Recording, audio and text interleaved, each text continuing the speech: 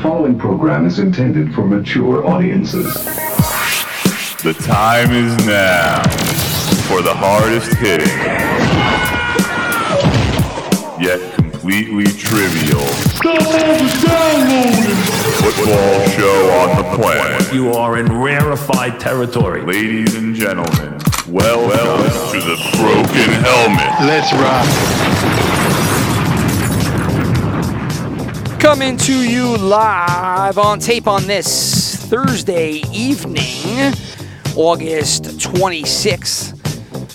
The Broken Helmet coming to you via the velvety voice of Richard Ege here in northern Jersey, accompanied today by the brother Ege, Christopher, down in sunny Florida. How are you doing down there in the great city of Boynton Beach? Hey-o. I got 2 days of vacation here, Thursday, Friday. This is my summer vacation. Oh, 2 days. Don't spend it all in one place. Two days. 2 solid days just at home taking care of the baby. How did you finagle that one? Well, who'd you pay off for those monstrous 2 days off?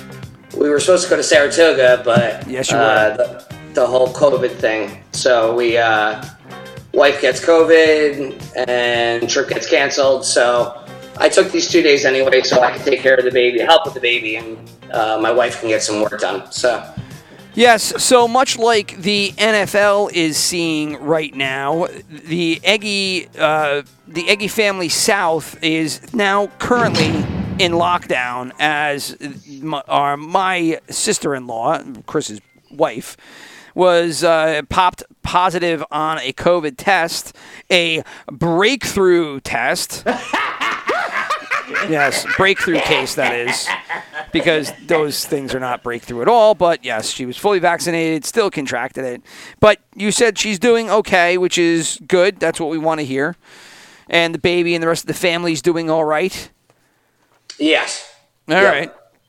Well, so what we haven't seen, I know this is not a COVID podcast, but it's around everywhere. What are you going to do? It's the life, good man. news. The good news from what I've seen at work, having to deal with this on a daily basis, is we have yet to come across someone who had the virus, then was vaccinated, then got the virus again. All the people that have gotten it at work or living at my facility, they had never had the virus, even though they were vaccinated. So it's a weird path, I guess, that this virus is taking. But from what I've seen, it seems like even if you're vaccinated, you can get the virus. But yes, that's a fact. You're healthy, but the people who have had the virus then got vaccinated, none of them have popped positive yet. Right. So in Allie's that same case, she had COVID in January, actually December. Then she got the Pfizer shot, so she had the double shot. And she falls in that same classification you're referring to, where articles that I have read basically have stated that scientists, pharmacists, virologists, whatever a virologist is actually called, I think there's a different terminology for it, but they all believe that the people that have contracted COVID and gotten the shot are basically a sure lock to not get it a second time. Although I don't know if there's actually been a lot of second cases. I haven't heard of that many. I think that Lamar Jackson could have been one, right? Because he had it last year. He was never vaccinated. He was never vaccinated. No. I understand. I know he's not vaccinated, but I'm saying the question becomes, can you get COVID twice, right? And that's what that's the question that's still out. But people that do get the vaccine, like you were mentioning, they don't get sick or severely sick, but they can contract it. The NFL's seeing that left and right, and obviously when the NFL player who's vaccinated pops positive, they can come back to work so long as they provide the 2 tests within 48 hours that are negative. Then they can return to form. Yeah. So, but there's nothing wrong about talking about. I've talked about COVID way more on the pod in the recent past than I care to talk. I just talked about it last night, or this morning, that is, because what are you going to do? There's no way to get around it, and you have everybody and their brother talking about it, such as Jerry Jones. There's more cases that pop every single day, so you can't get away from it. But I'm glad that she's doing good. And then you had it last year, so you have not contracted it. You had it and you got double vaxxed, or double shot vaccination, so you're good. You're in the clear. Yeah, we got the Moderna. I don't know, really, the jury's out on if one's more or better suited to resist the virus again. I don't know. There really isn't any study out there that can prove that, but we got the Moderna shot. Yeah, we're all just guinea pigs in this whole thing, so we will find out as the years go on which one is more effective, if there is one that's more effective.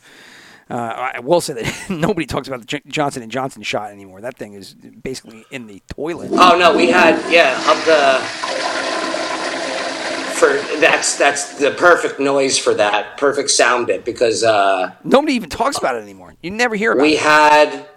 We had, I think, 16 now or 15 positive cases in the female program, and of the 15, I think 4 or 5 were vaccinated, and 3 of those 5 were Johnson & Johnson. Yeah. So, like I said, it's an ongoing experiment that we have all partaken, whatever. We're all involved with.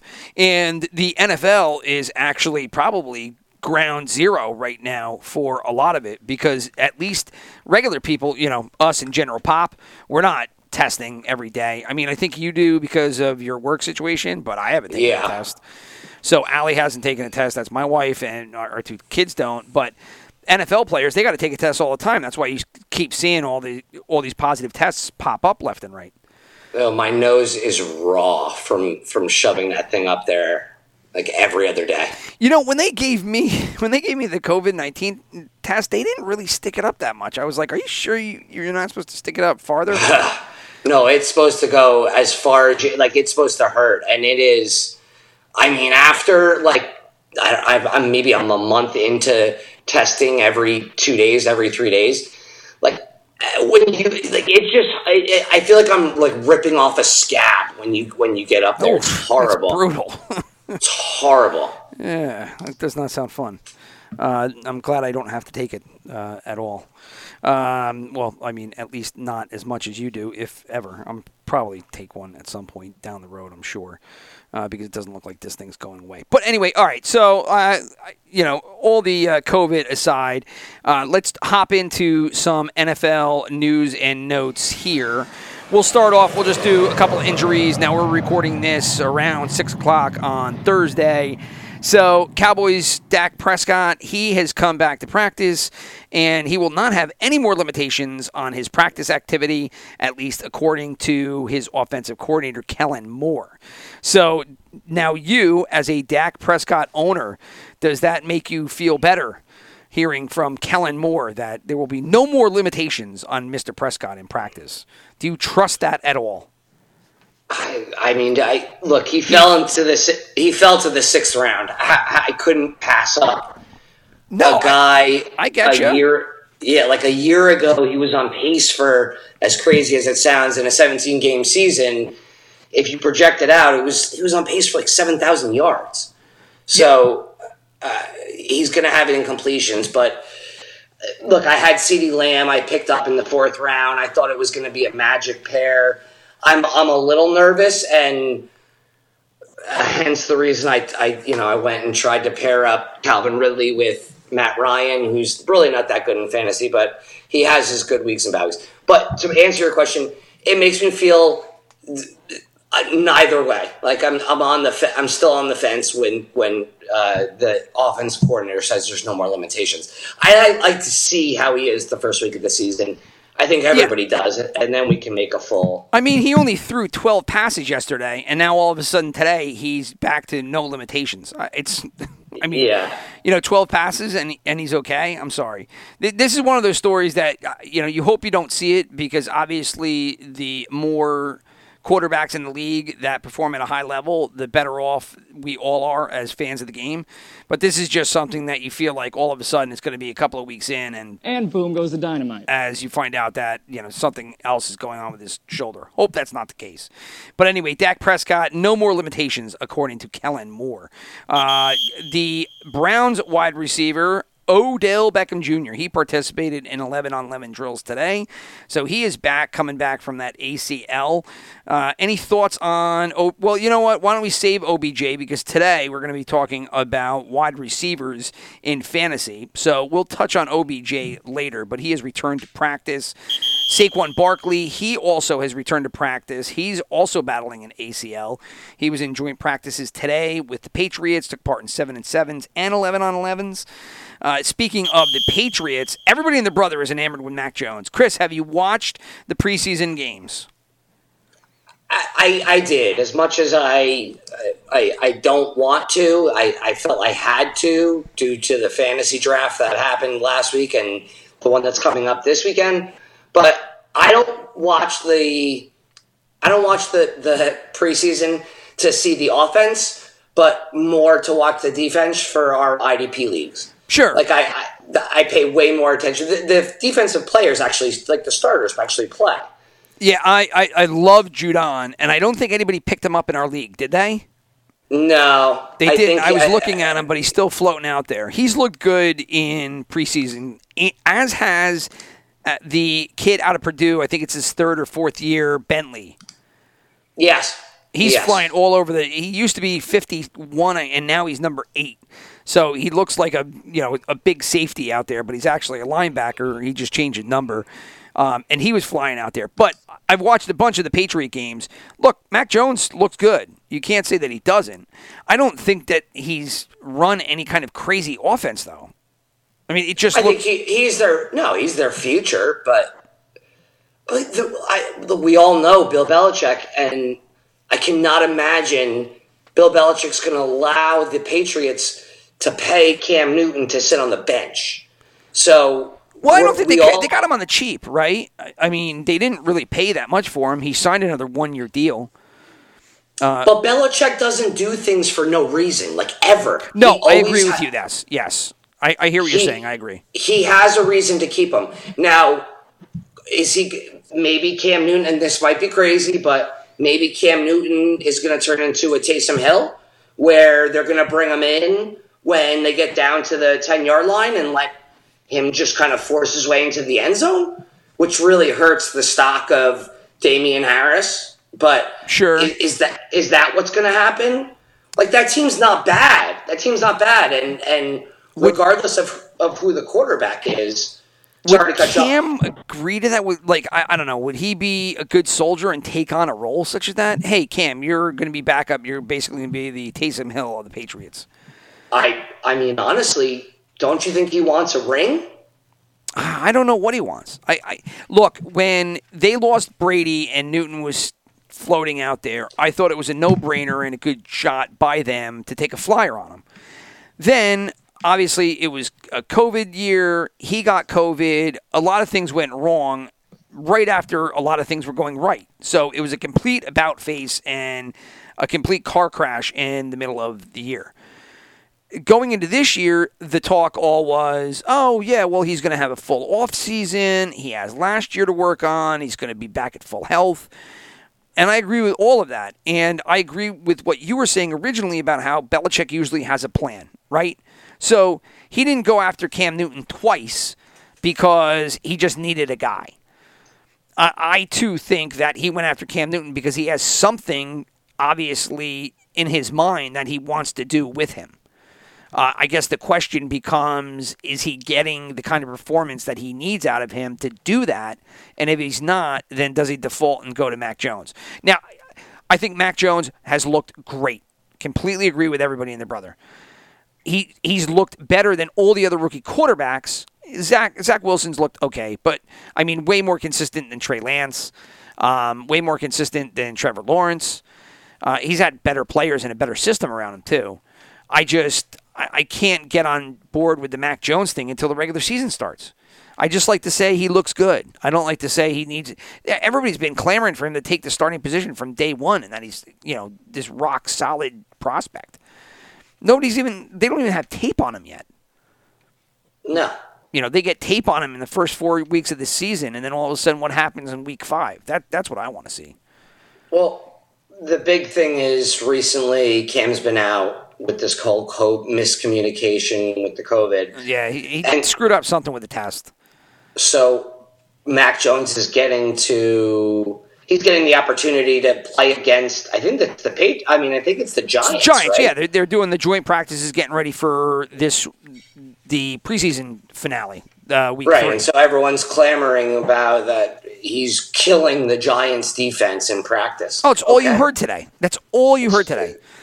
Mac Jones, 21 for 23, 18 straight completions. Everybody and their brother looks good. And that's where I was going with this, is that now, along with everybody and their brother saying that Mr. Jones is performing well, now the Patriots' backup quarterback, Brian Hoyer, decides to say that he is impressed with him and his quote-unquote mental capacity. Yes, mental capacity. That's what everybody's looking at right now. I see Mac Jones and I say, mental capacity, really off the charts. So anyway, he's got another fan, is one of his competitor backups. I guess Brian Hoyer. He's just accepted the fact he's never playing, right? I mean, he's done. He's going to be a backup for the rest of it. All right, so he gets paid millions to never get hurt. A lot. He does get paid a lot. Other players coming back from injury. Cortland Sutton, he's coming back from ACL tear. He hurt himself. What was it? Week 1 last year? Week 1, week 3? It was early in the season. Yeah, it was early. I'm not sure exactly what week. So he had a monster 2019, and then he missed almost all of last year with the ACL tear. He's coming back, and he returned to practice. But then, talking about people going down in practice, Rams DL Sean Robinson. Come on, Rich. Don't start stammering right out of the gate. We're only about 17 minutes in here. Anyway, Ashon, I'm not going to be able to say it. I'm just going to say Robinson, going to have knee surgery. He was slated to be a starter. He's going to be out a few weeks. So that's it for the injuries. Flipping over to other news, we'll stay in Los Angeles, where the Rams coach Sean McVay says Sony Michel's role won't impact Darrell Henderson. How do you feel for Darrell Henderson owners right now? I don't know. McVay came out and said that it doesn't change Darrell, however you say it, Henderson's outlook for the season, but that one's just Darrell, right? That one's just Darrell Henderson. I don't think is it Darrell? It's Darrell Williams and Darrell Henderson. I think it's Darrell Henderson. Darrell Henderson. So it doesn't change his outlook for the season, according to McVay, but that's a crock of shit. We all know that. Like, they wouldn't have traded for Michel.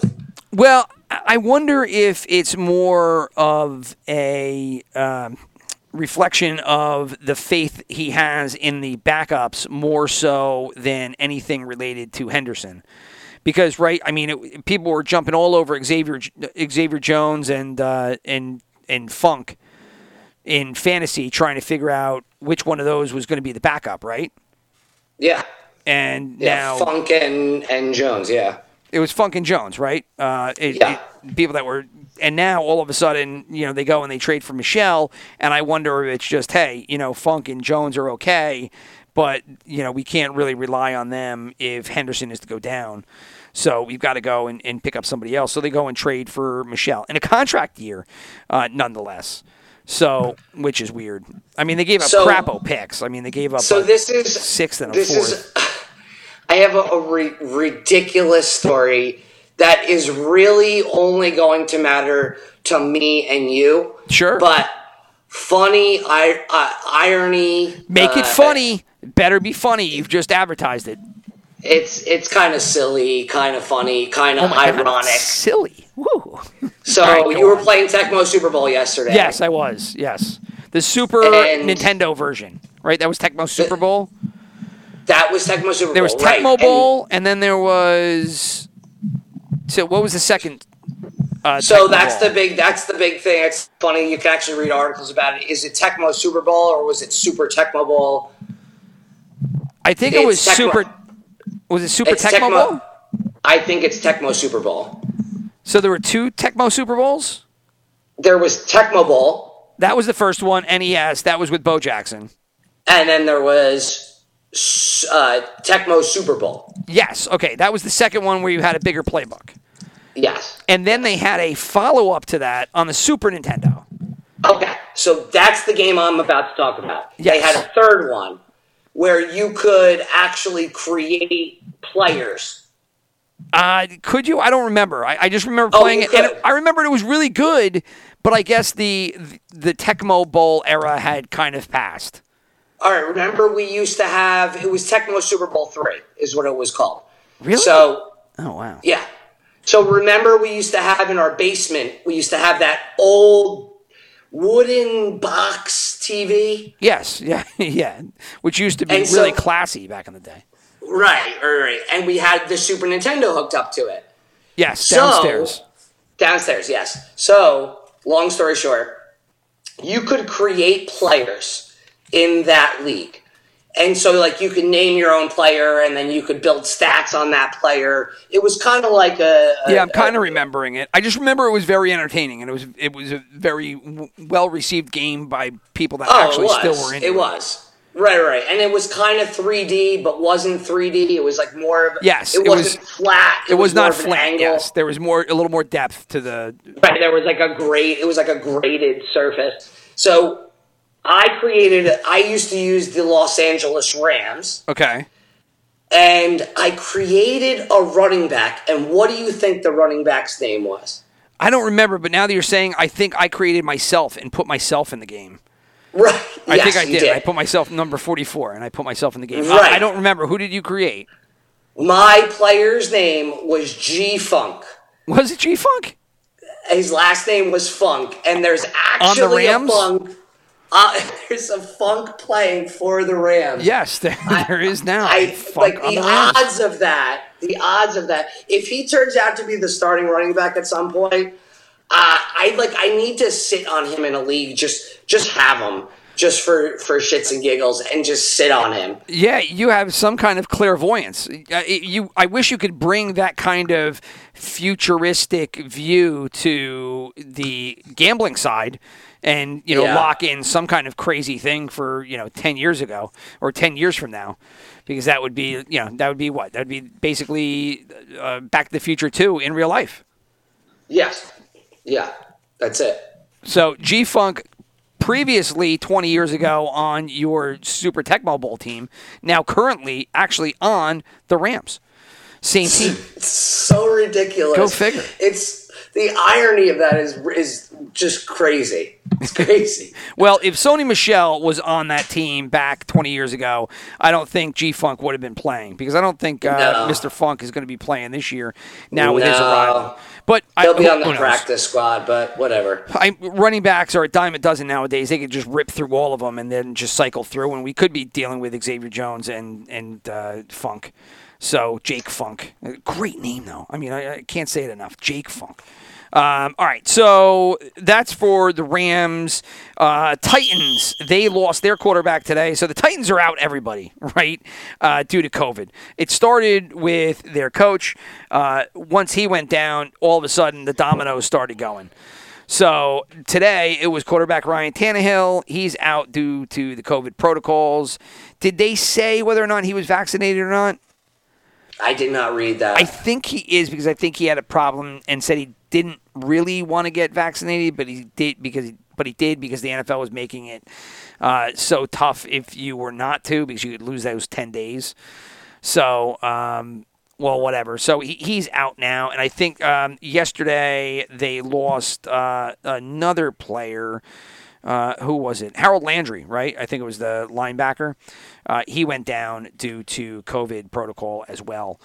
So, I mean, they're just going one by one down the Titans roster. Starting from the top, Mike Vrabel. All starts there. So, The tone from the top is get COVID in Tennessee. And then the Patriots, they traded for a cornerback today. They sent a 2022 7th rounder and a 2023 5th rounder to the Ravens. Intra-conference trade here for Sean Wade, who was the Ravens' 5th round pick this year. So the Patriots see something out of the old Ohio State Buckeye, if I remember correctly, enough that Mr. Belichick wants to bring him into camp. And so that's basically all of the news and notes for today, at least the past 24 hours since I had recorded a podcast last. So, with that said, did you actually, before we start talking about fantasy football and the wide receivers, have you been following your Raiders story at all?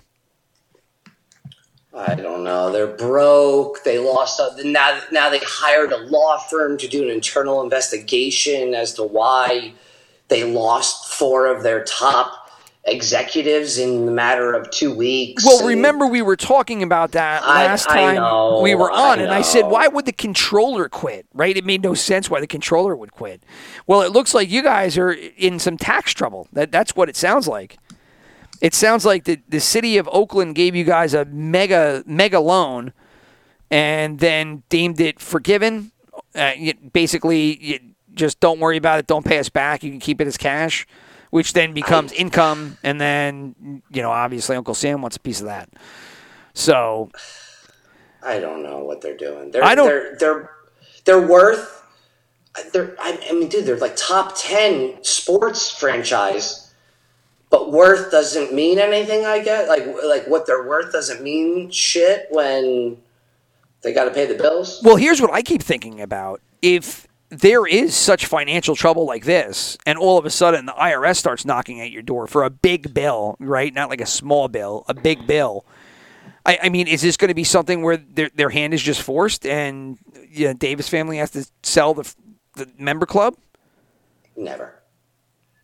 I mean, they'll take out a loan against their business. They'll never do that. The Davis family will never sell. Not 2 years into moving into Vegas. It just wouldn't happen. Yeah, I don't know enough about the financial aspects of it. I don't know about their network. I'm just spitballing because I just keep thinking, okay, look, everybody's saying that they have financial troubles. Now they have something really significant going on to the point that it's tax related, and you just had 4 higher execs just up and leave, including a controller who was there 20 months.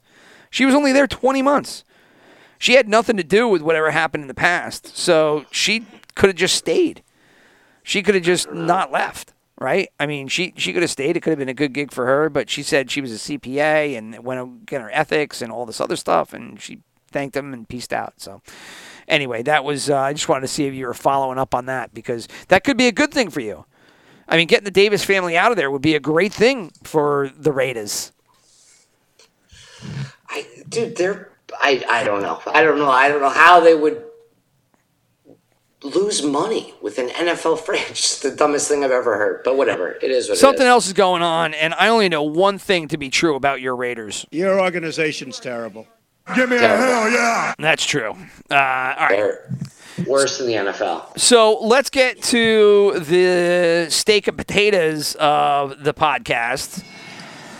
As we head out to FantasyLand, we have already chopped up the quarterbacks in session 1 of our fantasy talk. Then we ripped up the running backs, which leaves us with our wide receivers and tight ends.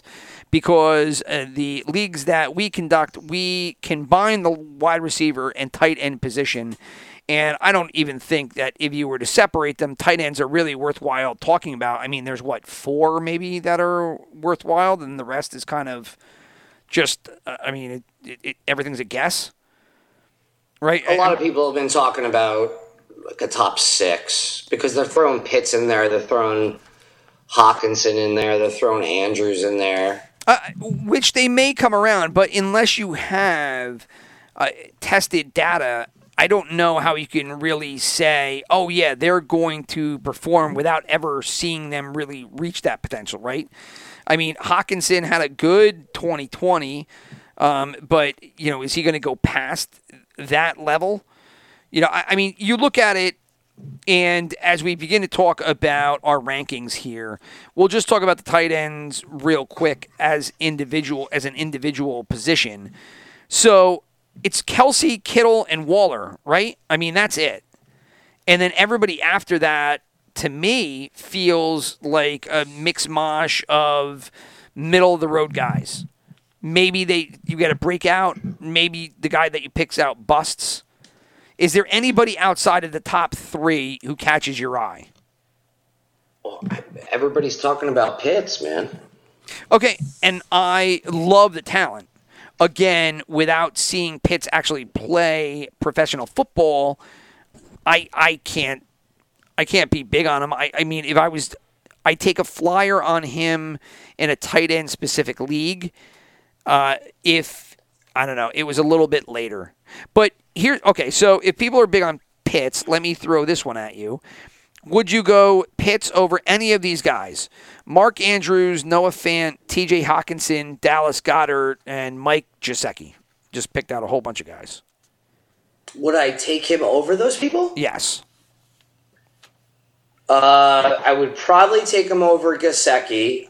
Gesicki's pretty good, but he was good with Fitzpatrick. He wasn't so good with Tua. So I would take him over Gesicki. Goddard is garbage if Ertz is still playing. He's just not worth it. They're splitting. Last year he didn't do much. In 11 games, he had 65 targets, 46 receptions for 524 yards. About 11 yards a catch, 3 touchdowns. This is going to be a tough thing because did Ertz agree to stay and just be a blocker while Goddard runs routes? They have no other receivers on that team. I mean, Devontae Smith, great. An unproven Heisman Trophy winner who has already been hurt in training camp. So, I honestly, they don't have another receiver. So, maybe Goddard is okay. But who was the third one you said? I'm sorry, I can't remember. Yeah, that's fine. So I'm throwing Kyle Pitts against. We did Gesicki, you did Goddard. You're taking Pitts over the 2 of them. Mark Andrews, Noah Fant, T.J. Hawkinson. Mark Andrews, I'll put ahead mainly because Lamar Jackson has nobody reliable to throw the ball to. Not to mention half his entire wide receiving core is hurt. I'll put Andrews ahead. Fant is. Maybe Bridgewater will be good. We don't know what Fant will be with Bridgewater, right? No, and Fant just got injured too. So he just got banged up yesterday or the day before. So I'm going to put Hawkinson's going to be behind mainly because Jared Goff could be good. Last year was supposed to be the quarterback that throws the ball to his tight end. Everybody got all excited about Higbee, and then Higbee didn't pan out because Goff didn't throw him the ball. So is Goff going to throw the ball to Hawkinson in Detroit? I'm not going to bank on it. But the reason I think I'm so high on Pitts and why most of the industry is high on Pitts is because there's Calvin Ridley and then there's nothing. Right? There's nothing. And Matt Ryan, Russell Gage? You're not going to give Russell Gage any love? Right. Sure. 20th round pick is what Russell Gage is. Mike Davis out of the backfield because he's known to grab a ton of receptions. We know Matt Ryan's going to throw the ball 650 times this year. It's just going to happen. So somebody's got to catch the ball. There's got to be targets for Pitts. And they say he's like a receiver playing tight end. So, yeah, how could you not? I mean, opportunity, right? Opportunity is what you look for in fantasy. That's Pitts. He has opportunity. So does Andrews. Yeah, it'll be interesting to see. I mean, I would definitely take him on a flyer above some of these guys, but again, if I was doing a tight end specific league, if I didn't get one of the top 3, Kelsey, Kittle, or Waller, I'm grabbing my tight end way down the line because I think all these guys just end up becoming, swimming in the same pool of talent here. There are some people I would look at and take flyers on ahead of others if they're all equal. Like Jonnu Smith, I'm really interested to see because he had a couple of games for Tennessee where he just looked fantastic. And now he's with Belichick in a system where Belichick likes to use the tight end. And I know Hunter Henry's there too, but Hunter Henry always gets fucking hurt, and he's hurt again. That's what I was going to say. They brought in both Henry and the last time the New England Patriots had two tight ends that were this talented was when they had Hernandez and Gronk. And both of those guys successfully achieved fantasy greatness at one point or another during those seasons. I don't think... Aaron Hernandez always successfully shot somebody. Yeah. I think more than one person. I think he killed numerous people. Was it two? Well, I forget. Whatever it was. But regardless, so I think they both can have relevance, but more of a best ball league than a redraft league, right? Like you're going to want them, I gotcha. Because they're going to each blow up at different points. I don't think you're never going to be able to tell which game is which. Yeah, I would just lean on Jonnu Smith over Hunter Henry only because Henry to me is just tainted goods. He's always injured and he performs well when he's in there. He's injured again now. Jonnu Smith, I don't know. He kind of was like an untapped resource, and it looked like he got better, and he's still young. So Evan Ingram would be another one tight end that I would take a flyer on, only because contract year. When he looks good, he looks really, really good.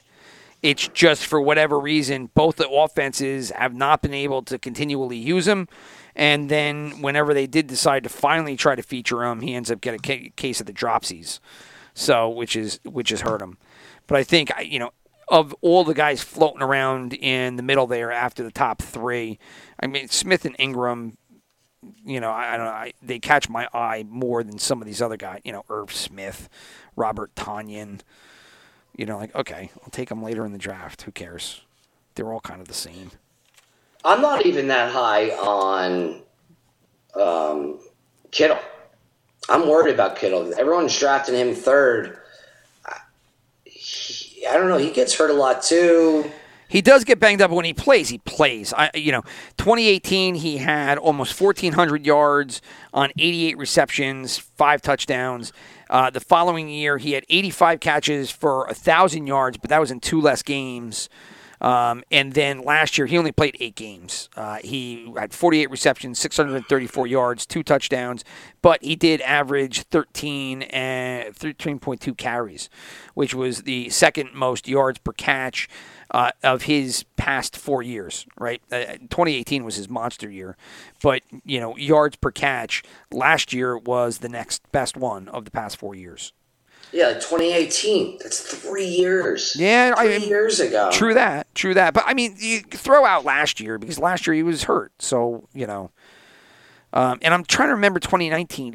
Didn't he come back from injury, right? He was hurt the first 2 games, and then he came back. I can't remember. I mean, he's good. I thought, he's good. It's just I'm not targeted. He's not someone I'm going to target in our tight end premium leagues. It's just not going to happen. Right, I gotcha.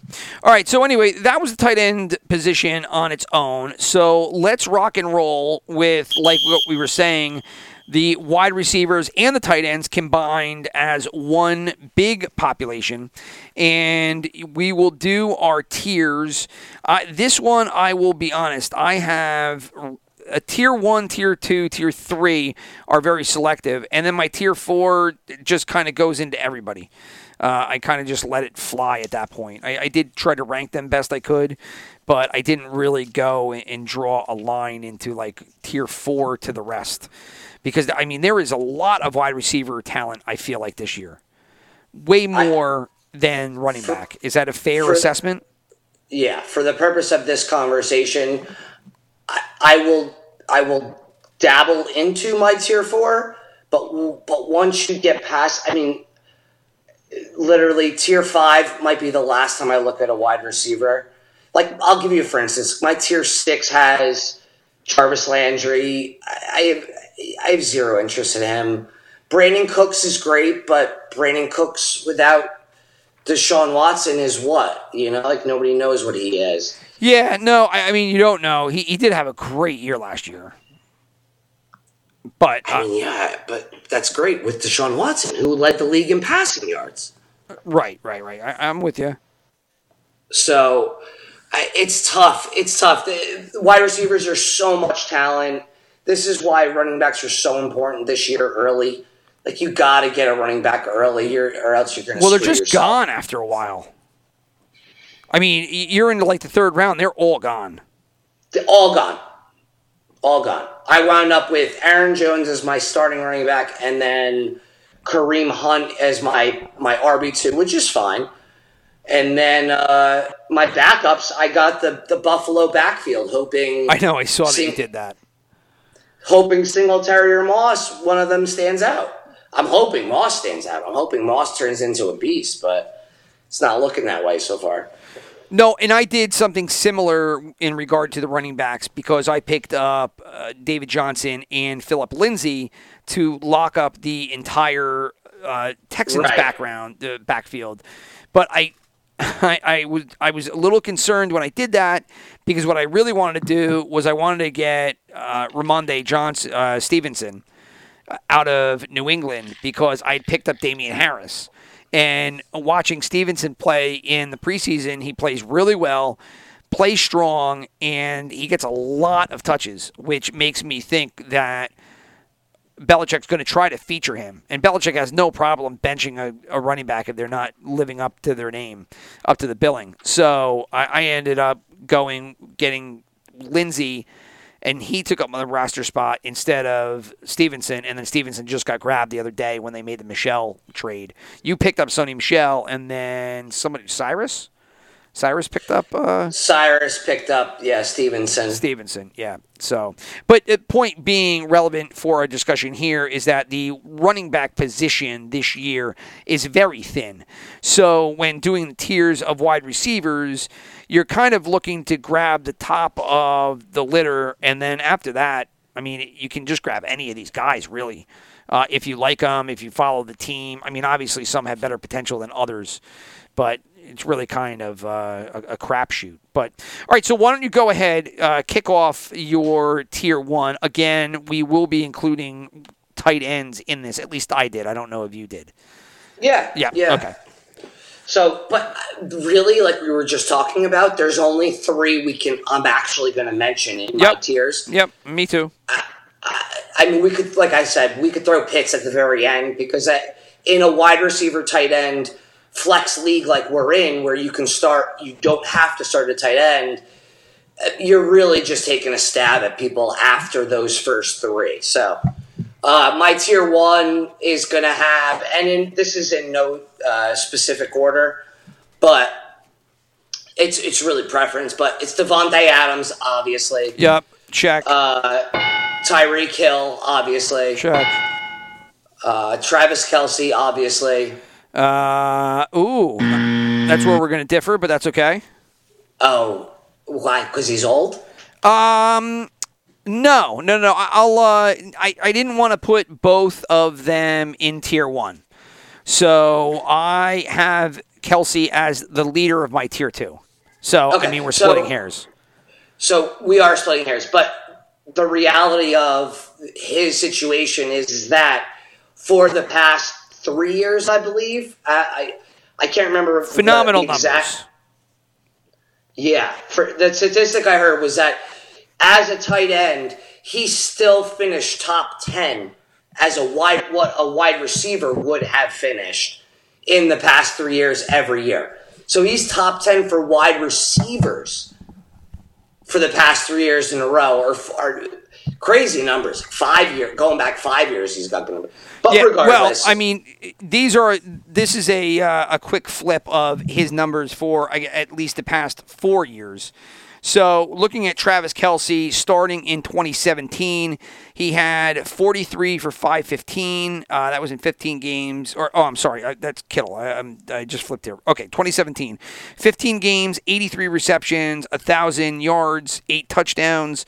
2018, 150 targets, 103 in terms of reception for 1,300 yards, about 1,350. The 2019, 136 targets, 97 catches, 1,200 yards, 6 touchdowns. And then 2020, he had 145 targets, 105 catches, 1,400 yards, and 11 touchdowns.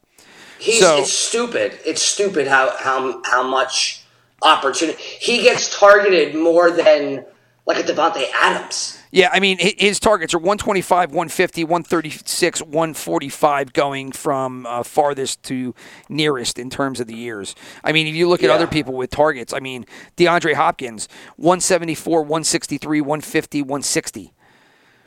You know, I mean, they're basically the same.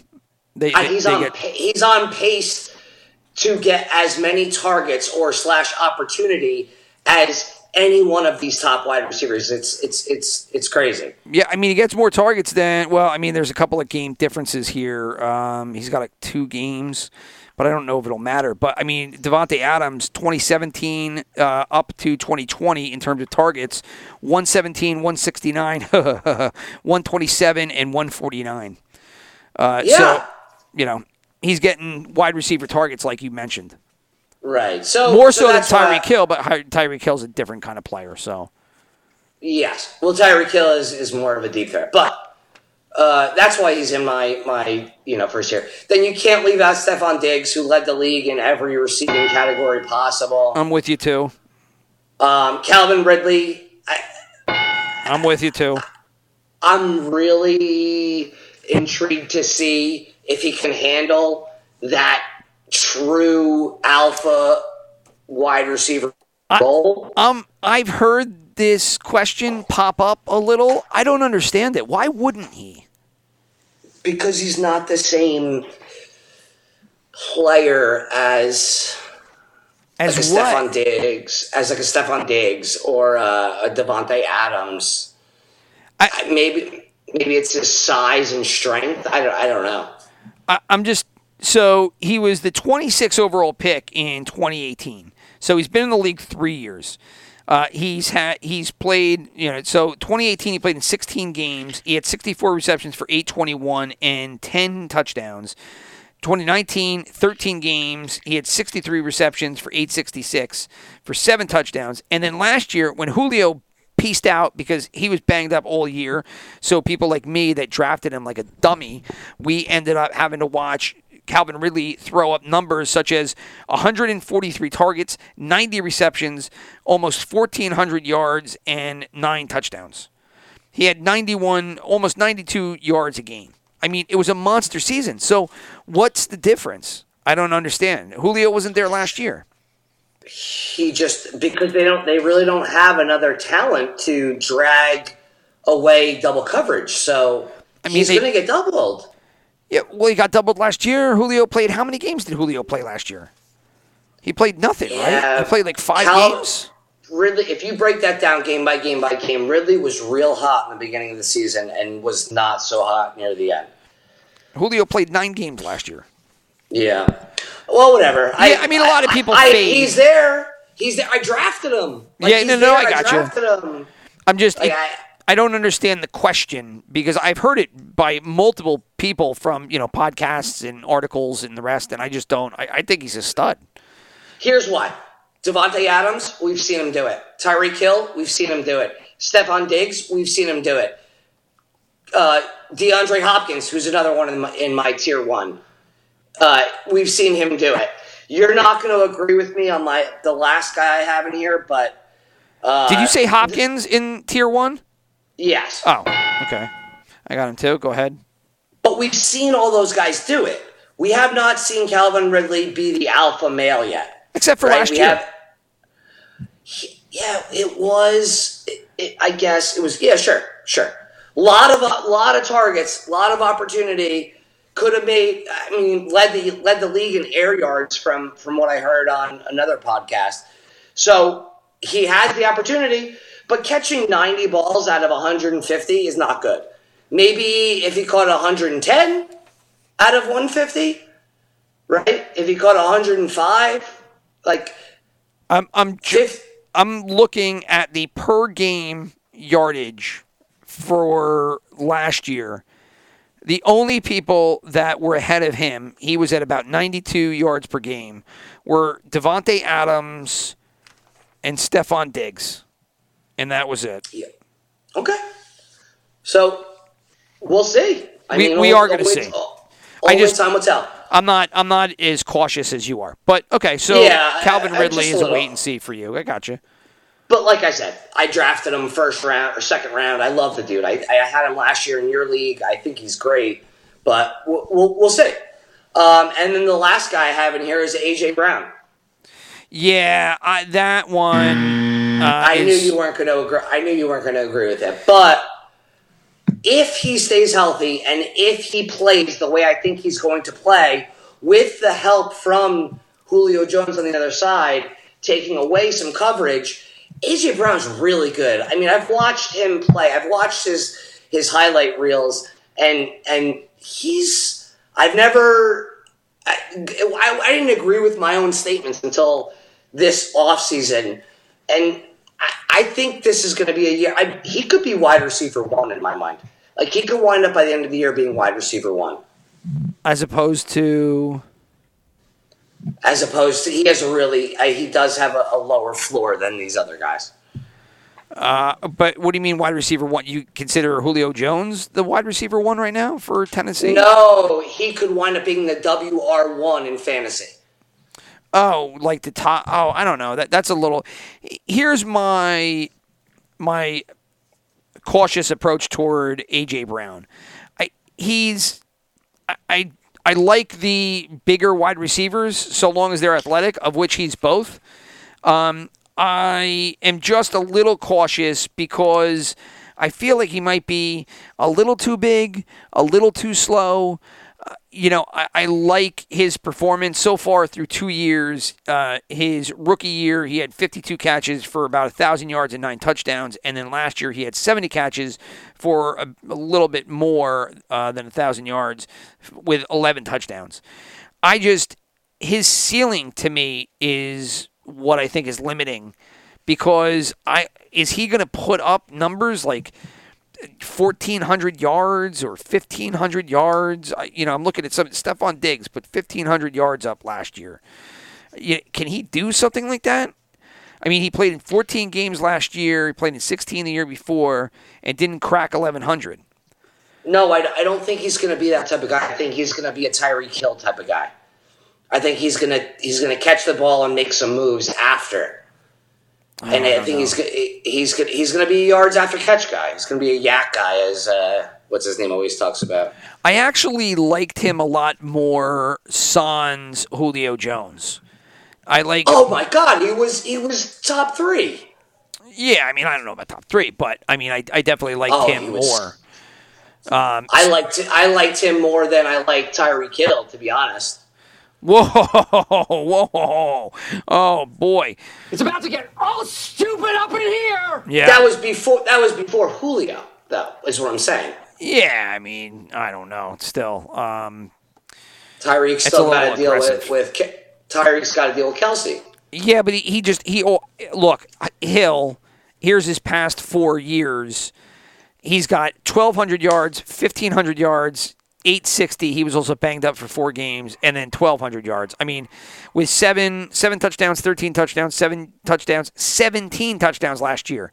I mean, Brown's not 17 touchdowns. You don't think there's going to be a regression from 17 touchdowns? No, I think that he hit top numbers there. I just comparing A.J. Brown to Hill, I think the only reason that Brown would catch him is if Hill just gets banged up. Otherwise, I mean, Hill always gets his numbers, which is, I hate picking him because he is a colossal piece of shit. I never pick him. I've never had him. I've had him, and he's fantastic. It's just there'll be weeks that he's just either hurt or he's absent, but he always makes it up in other weeks. I just don't like picking him because he's got a lot of history that I don't necessarily agree with, but whatever. It's fantasy football. You're trying to get a W. So, all right. So you're tier 1. I'm with you with Adams, Hopkins, Diggs, Ridley, and Hill. Those are my top tier. You included 2 that I did not in the top tier, and that was Kelsey and A.J. Brown. Not a big deal, not a lot of difference. All right. I know we have to move past it, but let me say this last thing. Go ahead. So, A.J. Brown got outscored by Tyreek Hill by 70 points last year.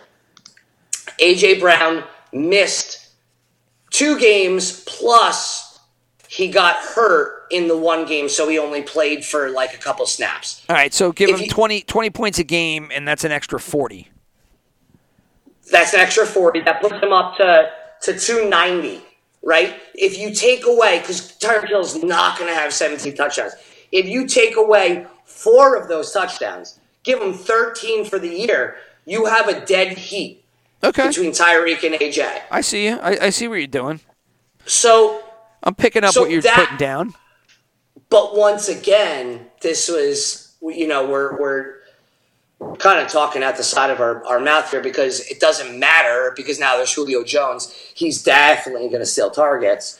Tannehill's going to have to throw the ball more for AJ to meet it. But this is why it's a projection. This is why he's in my tier 1. Unless it evens out because Vrabel just dials up the offense more. You would think that getting Julio Jones. Now, Tannehill threw a bunch last year. You would think, and remember they had Davis that came along, and then he ended up capitalizing on that as he got a contract here in East Rutherford. Well, I guess Florham Park with the Jets. But I wonder if adding Julio would just help Vrabel extend the passing game more because you can't continually, year after year, just rely on Derrick Henry the way that they did last year and the year before. You're going to have to... He's not getting 400 touches again. Well, there's no way. You bury him. You have to continue to stretch the field, and they did stretch the field a little bit. But, kind of the old school approach that they've taken in the past couple of years has worked, but is it going to continue to work is my question. And I think that with Julio Jones there, maybe they do put a little bit more investment into the air game versus the ground game this year, which would raise A.J. Brown's targets and along with Julio Jones's targets. So maybe that it's Julio's addition is what I'm trying to say is not that much of a net negative on A.J. Brown. But, I have A.J. Brown in my second tier. So it's not far off. Now, I guess the second tier is where we differ. I'll take the second tier because you named all the guys in my top tier. And the way that I had them ranked, as I just said, was Adams, Hopkins, Diggs, Ridley, and Hill. That was in order. The second group here, I had Kelsey leading off. Then I had Justin Jefferson, DK Metcalf, Keenan Allen, A.J. Brown, Allen Robinson, and Darren Waller. And so that's where I drew the line between Tier 2 and Tier 3. So I don't know how many more you have in Tier 2. You probably have a lot more because you had 2 extra in your Tier 1. Yeah, I definitely have more in Tier 2. Yeah, go ahead. I have both the Dallas receivers in there, CeeDee Lamb and Amari Cooper. Oh, wow. Okay. Back to back. I can't imagine they're not going to just sling the ball all year long. I have them in my 3. So, and I have Lamb ahead of Amari Cooper. But I do too. I have Lamb 1 spot ahead of him. Yeah. How about, did you say Allen Robinson? I have Allen Robinson in Tier 2. Yeah, okay. Robinson should be. I have Robinson, Keenan Allen, Jefferson, and Robinson at the top of Tier 2. Yep, I have Jefferson. I have Keenan Allen. You had Robinson. Is that what you just said, Allen Robinson? Yeah. Yep. As do I. Yep. Waller. I have him. Yep. He's the last guy of my Tier 2. Yep, he's last in Tier 2. You got DK Metcalf, who you mentioned. Yep. But the only other people that I had in here that you didn't talk about were, and this is pure theft, to use the correct word. Everybody loves Terry McLaurin. I personally don't care about Terry McLaurin, but everybody seems to think Terry McLaurin. Yeah, he's a big name right now. Is God's gift to the world. Well, and Fitzy throws the ball. World. And Fitzy throws the ball a shit ton. So Yes. you have a Yes. quarterback that just dials up numbers. So they're figuring he's going to be top 15 in the league. So I threw him in there because they're smarter than me. Those fantasy analysts are all smarter than me. And if they believe it, and the reports don't believe that. from Washington, They're all pretty dumb as smart. dog shit. Come on, you're the smartest guy there is out there. They have more connections than I could ever have. So, and then the last guy in here, which I'm surprised you left out, was Mike Evans. Okay. Well, the reason I left him out is because him, along with three of the guys you just mentioned, fall into my tier 3. Yeah. I just think Evans is going to continue to be Brady's target in the end zone. I mean, he's gonna look Evans' way. Yeah, I agree. Even with last year's fall off, Evans put up solid numbers. And at the end of the season, it turned out that he had 70 catches on 109 targets for 1,000 yards and 13 touchdowns. That was through a full 16 games, though. So, I mean, look, his numbers have been pretty consistent around 1,000 minus a big 2018. And where he had 1,500 yards and 8 touchdowns. I mean, he's usually good for about 1,000 to 1,100 yards and 8 touchdowns, let's say. And that's kind of what he got last year. Well, he was a lot more in the touchdown department. He had 13. So now Evans is getting a little old in the tooth, which is primarily why I put him in round 3. Not to mention the ascension of Chris Godwin, because Godwin was really good down the stretch last year, which very good. Caused me a little bit of concern as to how that would continue on into 2021. I have Godwin at the top of my tier 3.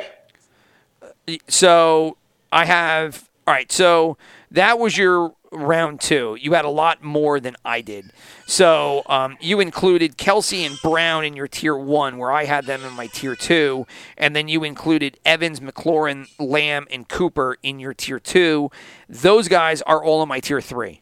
So my tier 3 went Kenny Golladay, Mike Evans, Terry McLaurin, CeeDee Lamb. I put Odell in tier 3, Chris Cooper, Chris Godwin, Amari Cooper, and Julio Jones. That's what I did. Now, Julio Jones was a big question mark to me because I don't know about his health. I'm assuming he's going to be healthy when I make this ranking. Odell Beckham, again, that was the one that I really struggled with putting into my 3rd tier because he really has not produced since he left the Giants. And I don't know why I continually think he's going to return to years past, but I do. Kenny Golladay, the Giants just paid him a shit ton of money. So that guy, if he does not produce big numbers, then that's just a complete blow-up job right in Mr. Gettleman's face. So, I mean, Odell, I put him in there. Let's take away last year when he was hurt. 2019 with the Browns, he had 74 receptions for 1,000 yards and 4 touchdowns. His final year at the Giants, where he was banged up and he only played 12 games, through 12 games, he had 77 receptions, 1,000 yards, and 6 touchdowns. So had he had 4 more games under his belt, you imagine he probably would be pushing 100 catches and, maybe another 200-300 yards. So, I thought that there was still some potential for Odell, and I'm just an Odell fan, so I threw him in my tier 3. So 4 of the guys that you have in tier 2, I have in my tier 3, and going down, it goes Golladay, Mike Evans, Terry McLaurin, CeeDee Lamb, Odell Beckham, Chris Godwin, Amari Cooper, and Julio Jones. So that is my tier 3. Your tier 3 must go really deep into my tier 4. That's what I'm thinking. Yeah, so, I mean, you're 100% correct. I think once you get past the first couple rounds or, we break it down into tiers, but once you get past the first couple rounds, it's kind of like a mishmash of where everyone should go. But the reality is when you get to like 3 and 4, in my opinion, you're kind of picking from the same lot where just our perspectives are a little different. And the leagues that people play in are a little different because there's half PPR and full PPR and a lot of potential guys switching teams, et cetera, et cetera. So, for instance, like in my tier 3, I have Chris Godwin at the top. Yes, okay. And So, then we match there. Right, like Michael Thomas is in here. You know what? I left Thomas off altogether. I have him in 4, and that's only because he's not going to play all year. And I don't know what to make of the reports that he's going to come back week 4 or whatever it is. But even at that, I mean, you can see Jameis. If Jameis is the quarterback, and it looks like that's what it's going to. Did they declare him? They didn't, right? I'm not getting you right. That's still Peyton open. Hasn't said it, no. But you would imagine he would. He's going to stretch the field. Thomas was never a down the field kind of guy. No. So I had a lot of questions. But the reality is even if you get, let's say, a 75% healthy Michael Thomas from week 6 through the playoffs, he still deserves at least, a tier 3 consideration. If he's healthy, he's top of tier 2, in my opinion, below tier 1. I don't know anymore. It was such a fall off from being so good to being so mediocre. And then with the injury and the surgery, there's just too much question for me. I stayed away from Michael Thomas in our draft, and I looked at him a couple of times, and I just told myself I wasn't going to get involved in the Michael Thomas stakes. Yeah, he fell to like round 8 or round 9, and I was going to take him at that point. And just he was stick him on crazy value at that point. I know, but then you're sticking him on your IR, and then what's going to wind up happening is because he's IR, right, or is he PUP? Oh, whatever. He's out. IR. He's out. I think he's IR. Well, I forget the differentiation between the two. But then, like you stick him in the IR spot, and you don't have an IR spot for anybody who contracts COVID or another player that has potential to come back, even faster than a Michael Thomas. But whatever. So I have him there. I have Woods and Kupp back to back here in tier 3 as well. We don't know what Stafford's going to look like in Los Angeles, but losing Cam Akers can only improve the value of those wide receivers. Yeah, so I like Woods. Kupp, he ends up being beneficial to any team if you're in a full PPR because of the numbers, but without Goff there, I don't know if he'll be featured the same with Stafford, which is why I lean more toward Woods than Kupp, given the fact that they've changed quarterbacks. Yeah, I definitely have Woods. I have Woods ahead of Kupp. These guys all kind of bunch in together. Like Woods reminds me, like Deontay Johnson's on my list as well. Deontay Johnson's very good. Everybody loves Deontay Johnson, and he definitely had a strong year last year. He had a ton of targets in the new offense, 144 targets, 88 receptions, 923 yards. There's a lot to like there, plus he's only year 3. Yeah, he kind of reminds me a little bit of Antonio Brown, but not Antonio Brown. But he gets the targets, and his play is very similar to what Antonio Brown's was while in Pittsburgh. Yeah, I think the only thing that gives me hesitation about Deontay Johnson is that I did also like Claypool. But I think Deontay Johnson is definitely the higher target receiver. So, but I don't know, historically speaking, Big Ben has loved to go to the deep receiver, and that's been the guy, right? Antonio Brown. Yeah. And so you got Juju, you got Deontay Johnson, and you got Claypool. Now, of those guys, I would have said that it was Juju a year ago or 2 years ago. Antonio Brown has been gone for 2 years now, or just one? I can't even remember anymore. 2 years. 2 years. So when he first left, I was all over Juju because I thought that was a system. I thought that was a system play, and the Antonio Brown targets were going to go to Juju, and I was wrong. So for that reason, I tend to stay away from Johnson, but I understand what you're saying. He did look great all last year, and his numbers proved it. Yeah.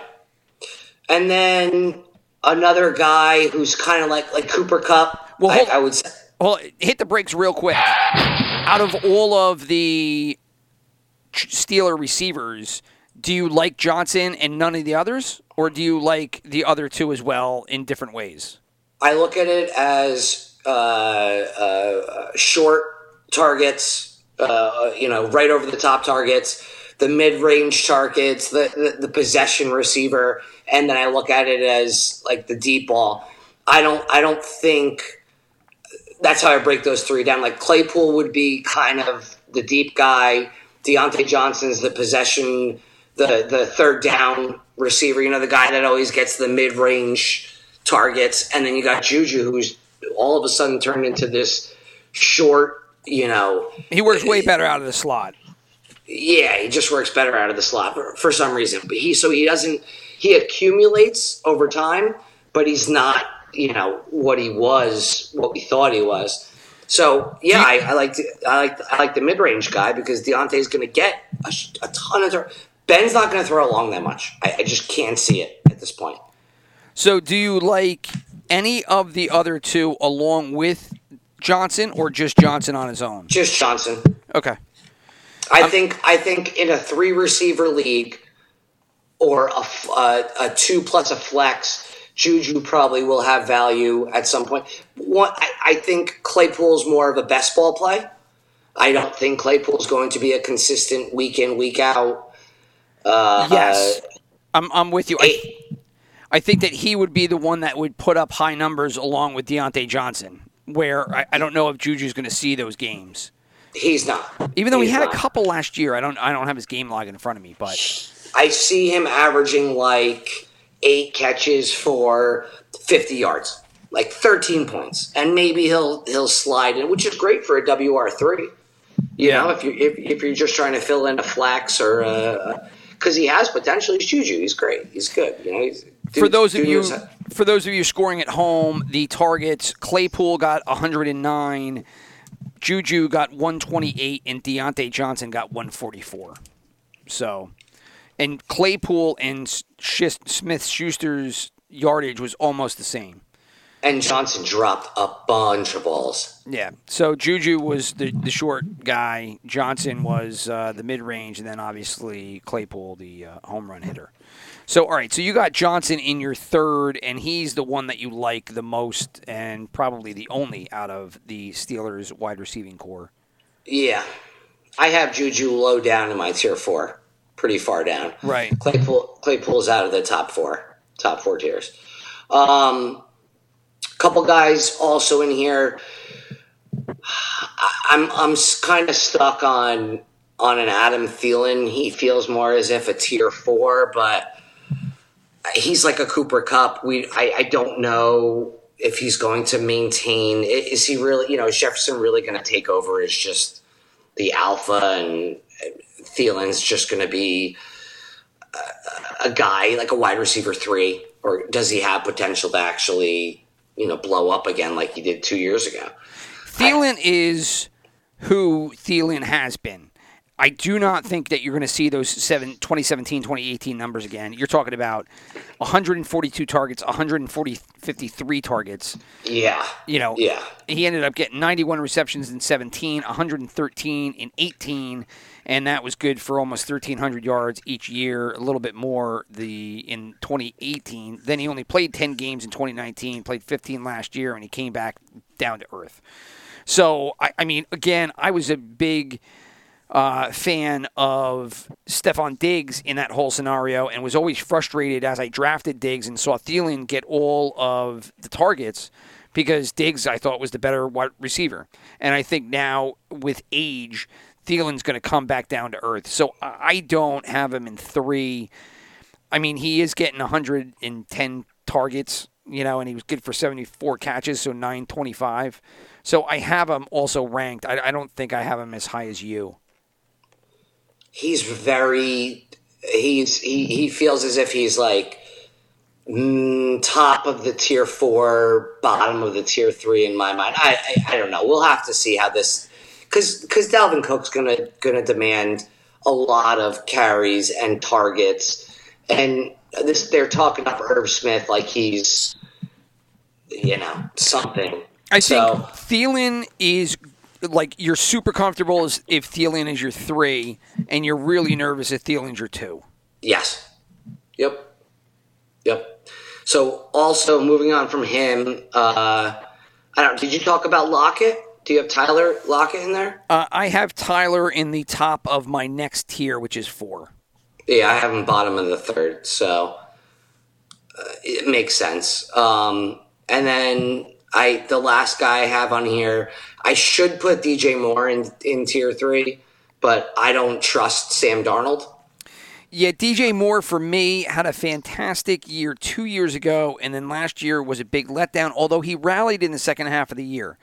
Now you're going to go to a new quarterback, and I, like you, feel the same way. I'm a little hesitant to take him without seeing what Darnold's going to do. Right. But the last guy I do have in my tier 3 is Brandon Ayuk. He was incredible. He was awesome. Last year. And if he But I think he had a crappy week 16 or last week. It was like the second to last week or the last one or the other. It was like 15 or 16. Yeah, he had one week that was just a bomber. He put up like 0. Yeah, and like crushed owners late in the playoffs. Yeah. Yep. But I can see him, if he seems like he's on a trajectory to be like a tier 2 receiver next year. Like, if they get the quarterback situation worked out, that kid can play. I mean, he can just straight up play.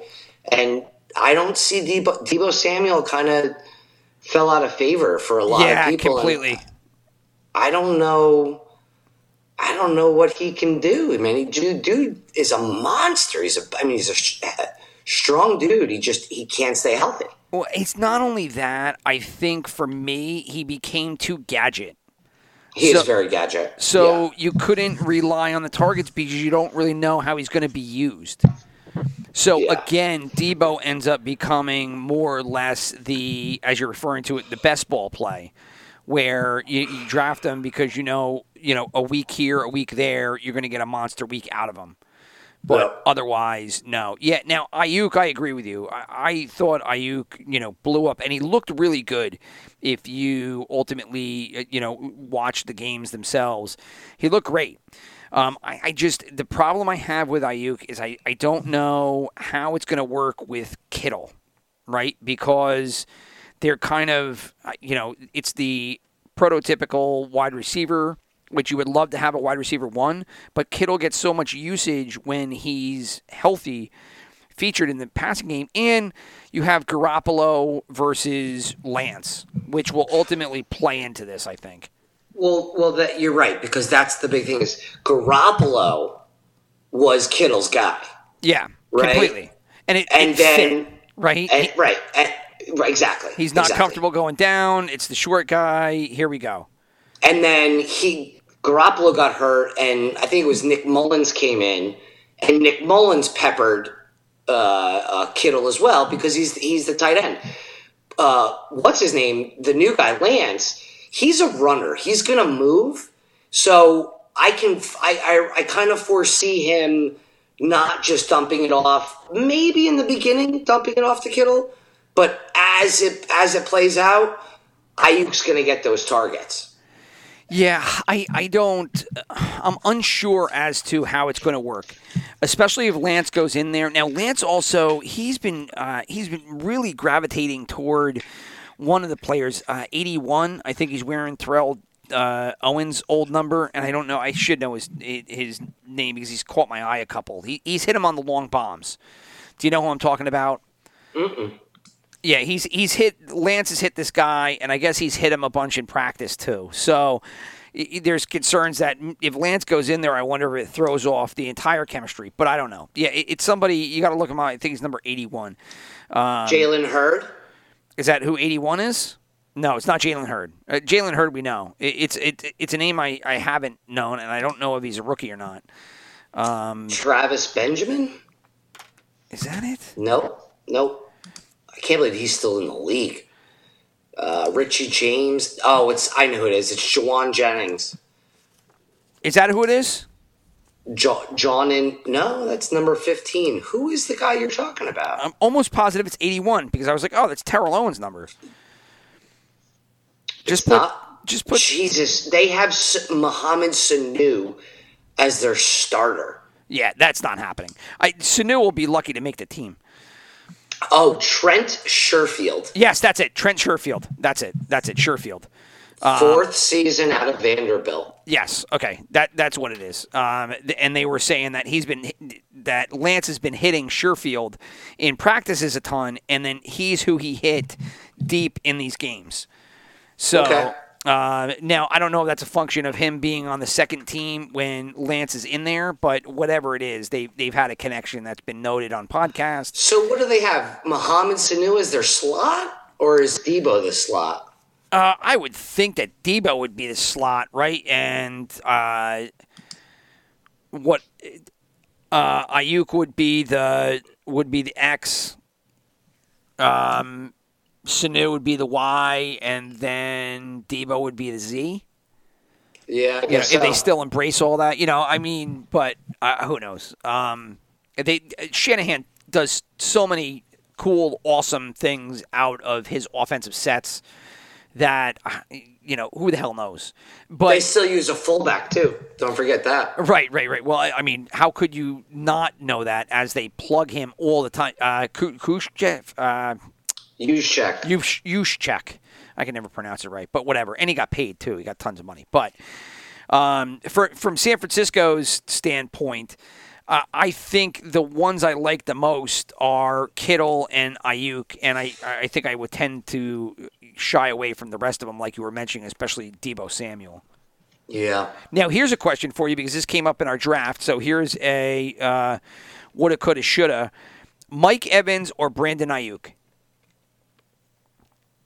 I'm going Mike Evans. Me too. That's what. But I was looking at Ayuk, and I decided to go Evans because I was like, he's getting older, but still he's, I don't know, he's established. Brady's there year 2, and I don't know what's going on with the quarterback in San Francisco quite yet. That's the only reason. If we knew who the quarterback in San Francisco all year was going to be, and we had some sort of a semblance of what that connection would look like between said quarterback and Brandon Ayuk, I think Ayuk would be high. That's what I'm saying. Like next year, I can foresee Ayuk being a tier 2. Sure.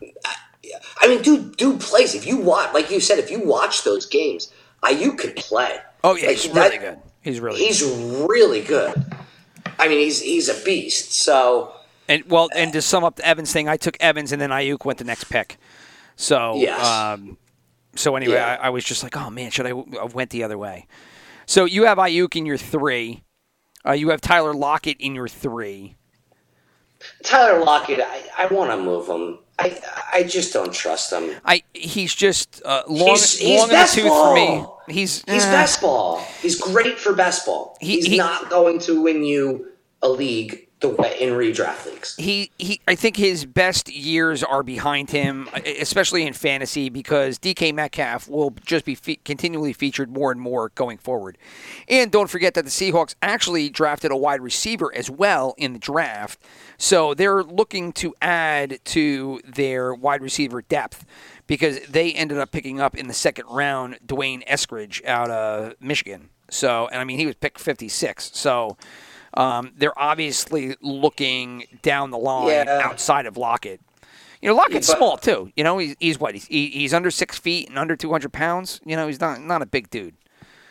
Yeah, my only concern with Lockett is, and he's questionable already. He just vanishes. He gets hurt and then he vanishes and then you're just stuck.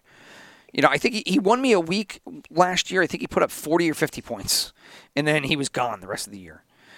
There's just I have no faith in him. He's in my tier 4, but I just don't have faith in him. So anyway, you had Lockett. Is there anybody else that I'm missing? Because you talked about DJ Moore, but you didn't have him there, and I think you wrapped up with Ayuk in 3, and that was it. Yeah, Ayuk's in 3. You have a lot more confidence in Galladay than I do.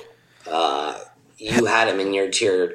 I had him in my tier 3, yeah, because he's the number 1, and the only question mark I have about Galladay is that he gets hurt, and that is a great cause of concern. And when I took him, I really didn't like it because I ended up taking him in the fantasy draft that we just took part in, and I really felt uneasy because I was like, man, he's gonna be my like number 2, my /2-3, and I'm like, I don't, if he gets hurt, I'm screwed. But he was my 2-3 last year in Lost in the Fog, and he was great. I mean, he killed it for like 3 weeks.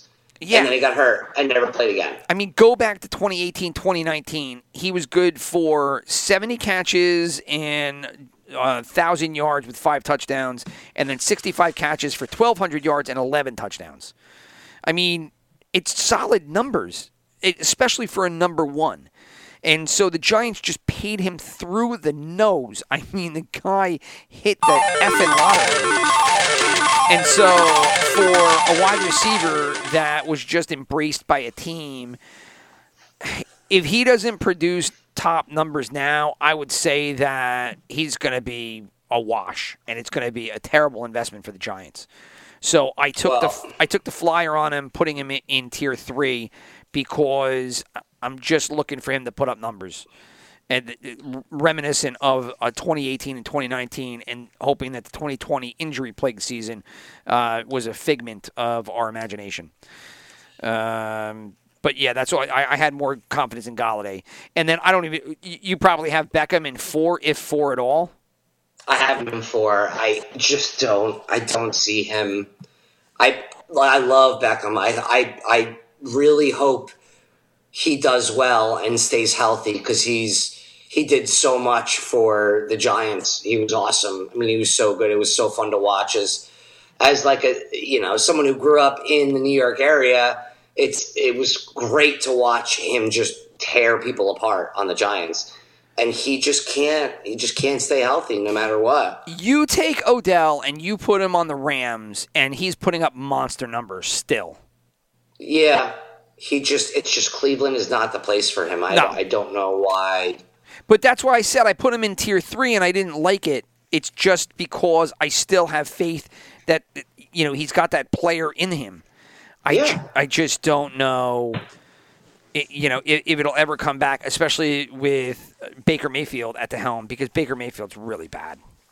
So, I mean, that's just my opinion. Maybe he's got moxie. Everybody talks about this fucking moxie that he has. I don't care about the moxie. I want the talent, and I don't see it. So, go ahead. The last thing I think we should just wrap up with is tier 4. Past tier 4, you're really these guys are good. They're good. They're potential. But tier 4 is kind of really where I cut it and say, all right, you guys have potential. You could easily jump up to like a wide receiver 2. Do you see that? Yes. So in that regard, I'll go through some of my 4s because they rival your 3s to an extent. So at the top here, I have Kittle and Ayuk, right? Because I'd probably put Kittle up higher, but he was a little banged up, and I don't know if he could perform where he was. I like Ayuk more in the potential because I like the wide receiver over the tight end. Then I also have Claypool and Deontay Johnson underneath them. I don't know which one. I probably would side now more with Deontay Johnson over Claypool, only for the reception factor. And then after that, I have Tyler Lockett. And I have Lockett up there just because his numbers do, scream 1,000 yards every year. And if he's sitting there, I'm probably going to pick him up. But then after that, I'm just going to throw out some names that are, I have Thielen there. I have Will Fuller. I have DJ Moore. Jamar Chase, which is a complete flyer. I don't like rookie wide receivers per se, but he is the number one, and you're looking at Burrow and Chase together. Cortland Sutton, I'm interested to see if he can come back from his ACL, because if he can, he was really, really good. I know Jerry Jeudy's there, so that eats into his catches a little bit. Michael Thomas, T. Higgins, DJ Shark. DJ Shark has probably a lot of potential. I just don't know how his chemistry is going to be with Lawrence. You have the Cooper Kupp, Robert Woods. I probably could push maybe up to 3 a little bit, or at least higher on this tier 4. And then it's, Antonio Brown, Chenault, Smith-Schuster, Deebo Samuel, Corey Davis. I mean, Corey Davis is somebody.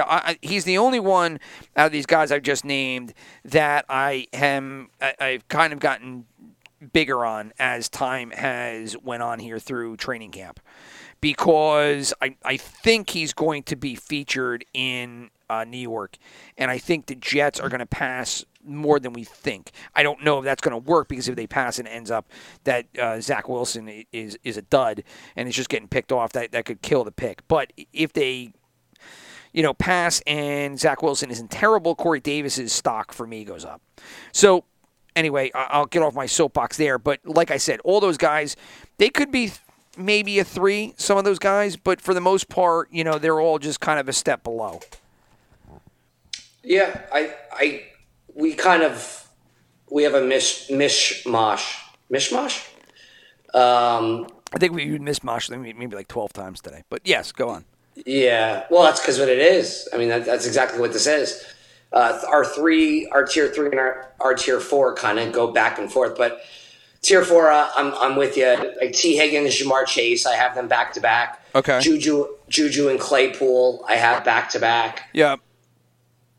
Devontae Smith is somebody we didn't talk about.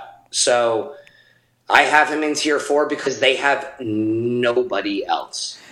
I would put him in tier 4 because they have nobody else. I took him in our draft based solely on the fact that they have nobody else. I don't necessarily like unproven rookie wide receivers that don't have some kind of standout physical attribute, right? Like when Randy Moss came in the league, you knew he was just going to dominate. Rookie wide receivers come in and they usually don't do that. So I'm hesitant about Smith. But like you just said, what else do they have? No, they've Goddard. This is why Miles Sanders' stock is so high still, is because they have nobody else to pass to. And Miles Sanders is going to get targets. Like Hurts is going to run, or he's going to dump it off, or he's going to throw it to Devontae Smith. That's his, and Goddard will snag some things here and there. That's it. They don't have anything else. So you can't not. I mean, we base our fantasy projections and opinions on opportunity. And opportunity is purely what Devontae Smith has, so we're going to have to see how it goes. I mean, I have Sutton in here too. I agree with that. I'm really intrigued by the T. Higgins, Jamar Chase thing. I don't. T. Higgins was so good. Higgins last was year. great. Higgins really was good, and he came through big. Good. I mean, he had almost 1,000 yards, 67 catches, 6 touchdowns. But I wish I had his game log in front of me right now, but I want to say that he started coming on a little bit stronger later. No.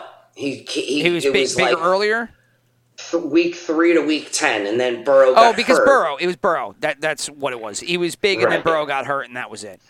And then he slowed down. But with Burrow, he was incredible. I mean, he was a legit WR1. Like, he was a wide receiver 1 for 7 weeks with Burrow.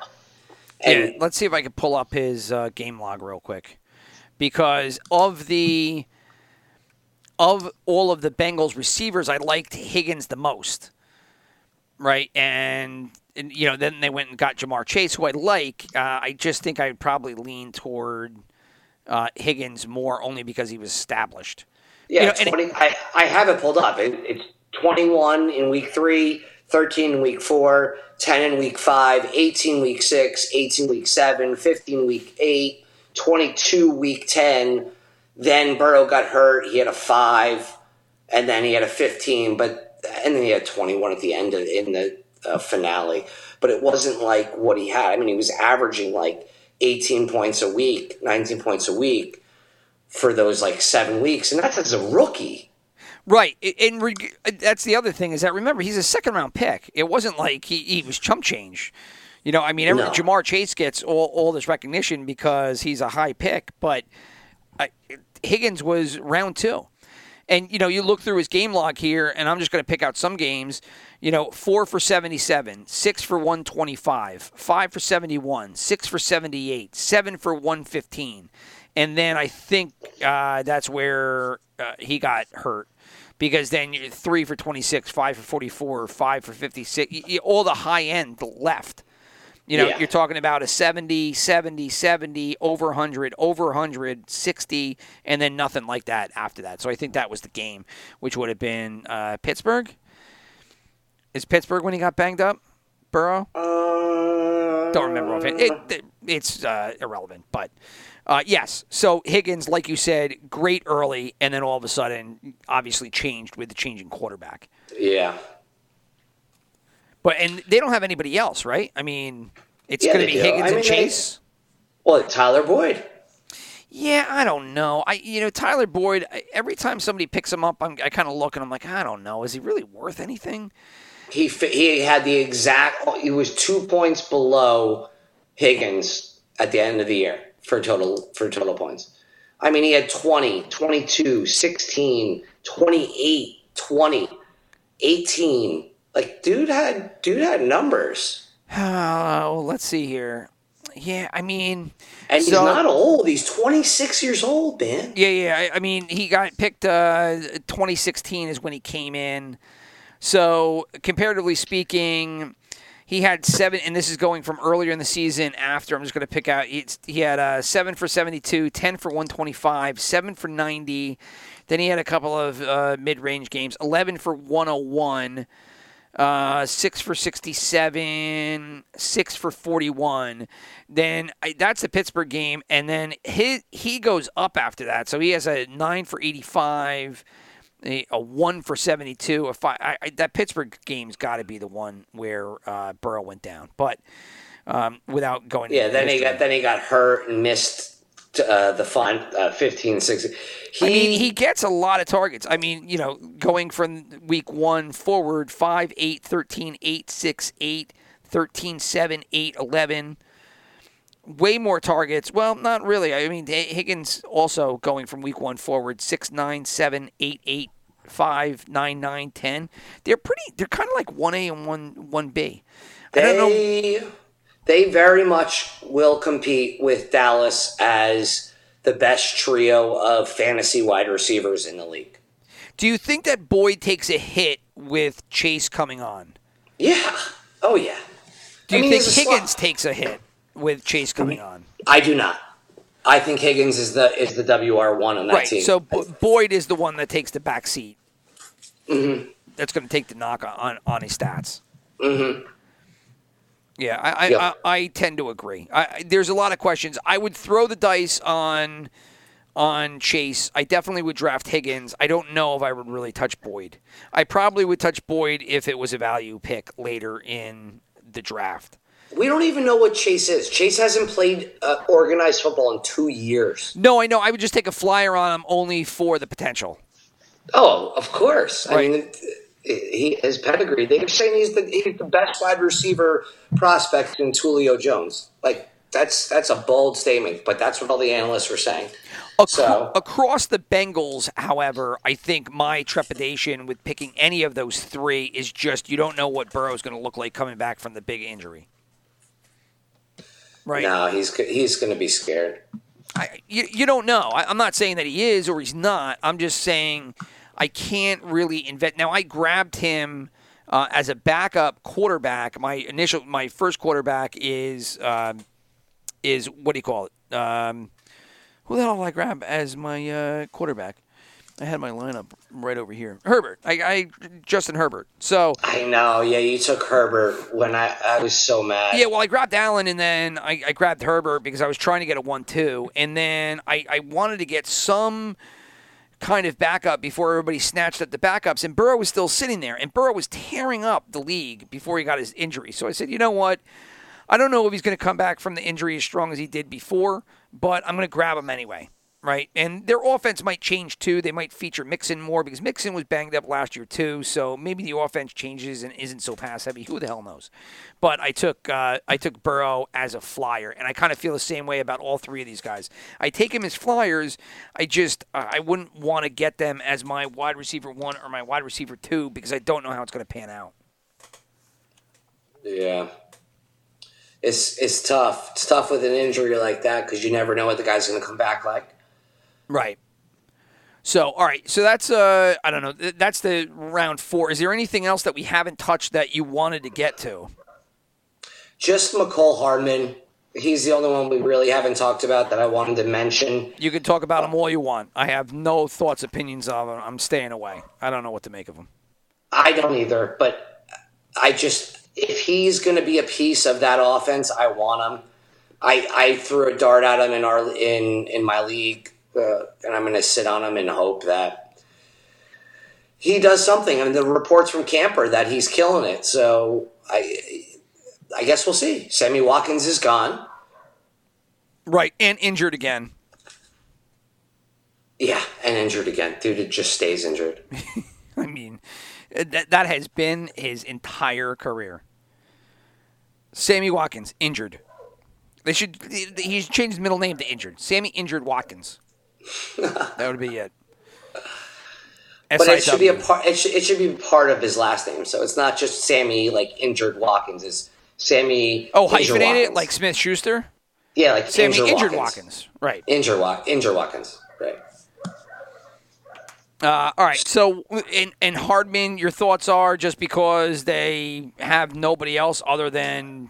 I can't go through the whole wide receiver tight end podcast and not mention who could be the number 2 in Kansas City. Mahomes is going to throw the ball. I mean, a lot. Yeah, it's just Hardman's never showed me anything outside of the 1 or 2 big catches. Yeah, a year. I know, but there's no Watkins now, and Robinson is not. I heard Robinson might get cut. So then it would just be Pringle as the other guy. And it can't just be Hill and Kelsey. He has to spread it out. Why not? He's been doing it so far. We'll see. They went to back-to-back Super Bowls. It's not broken. Don't fix it. Hardman, by the way, past 2 years, obviously this is going to be his 3rd year out of Georgia. 2019, he played all 16 games, had 41 targets, 26 catches for 538. So yards per catch of almost 21 for 6 touchdowns. Again, just a big, long hitter. And then last year, played the entire season, 62 targets, 41 receptions, 560.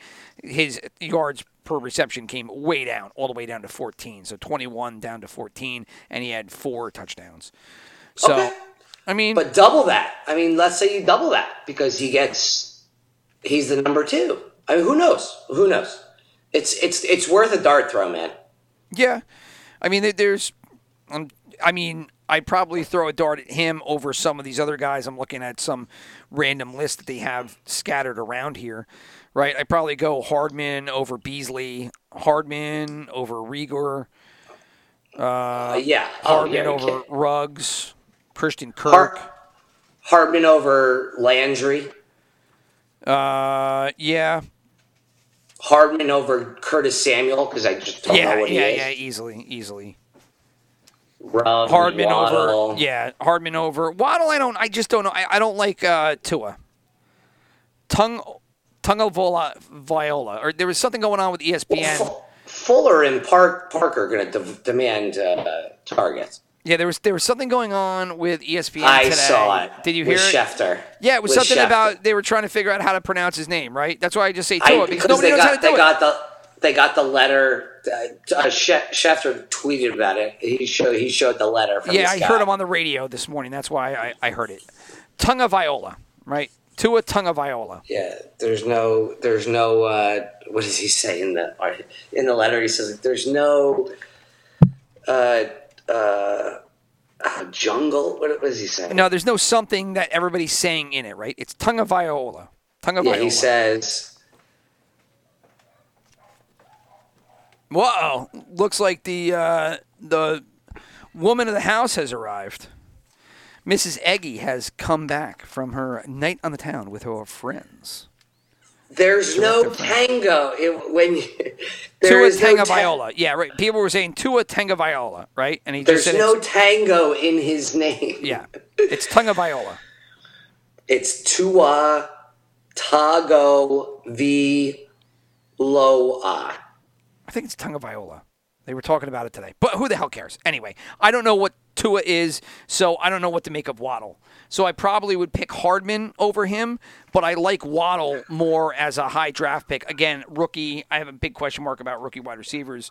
They never seem to pan out, so I'd stay away from Waddle. I probably would just go Hardman.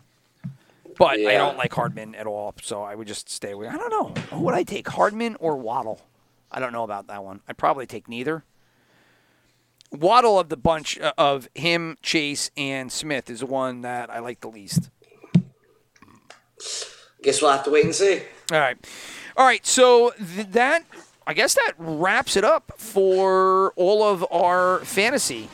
So we've done quarterbacks, running backs, and now we've knocked out the wide receivers and tight ends at the very beginning. So after this, it looks like we will just go straight into gambling because the season is going to be 2 weeks away, and we'll probably, maybe we could fit it in there. We'll do some projections for next year. So for this upcoming year, that is.